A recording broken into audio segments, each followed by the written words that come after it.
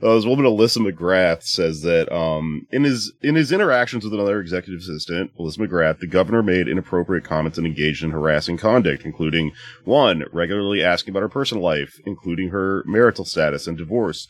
2, asking whether Miss McGrath would tell on executive assistant number 1 if she were to cheat on her husband, and whether Miss McGrath herself planned to, quote, mingle with me on the two women's upcoming trip to Florida. Then he went on to, throughout the course of the week, refer to them as mingle mamas whenever he would see them, I guess, in the hallway. So he has this thing through a lot of these where he's like a nickname shithead boss where he sees them, hey, mingle mamas again or whatever. There's a new, another woman later on in this report that a woman named Caitlin, he said when he hired her, he told her to be like a sponge and to soak up knowledge. And then he just started calling her Sponge. Hey, Sponge! Every time he fucking sees her.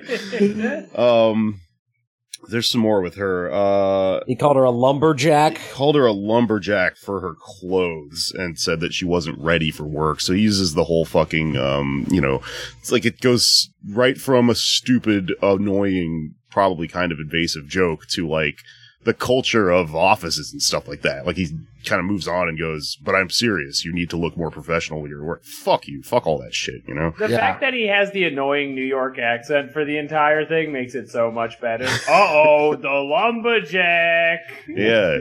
Sponge. Oh, mingle Sponge mamas. is down from Canada chopping down trees.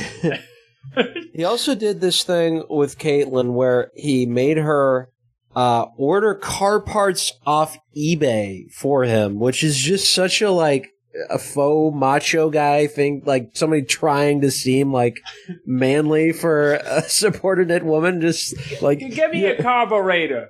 Right. By the end of the day. Just leave it on my shotgun desk. shells and some brewskis, Yeah. some Axe body spray, please. It's for my motorcycle. Did you know I have a motorcycle? But to do this on his computer, for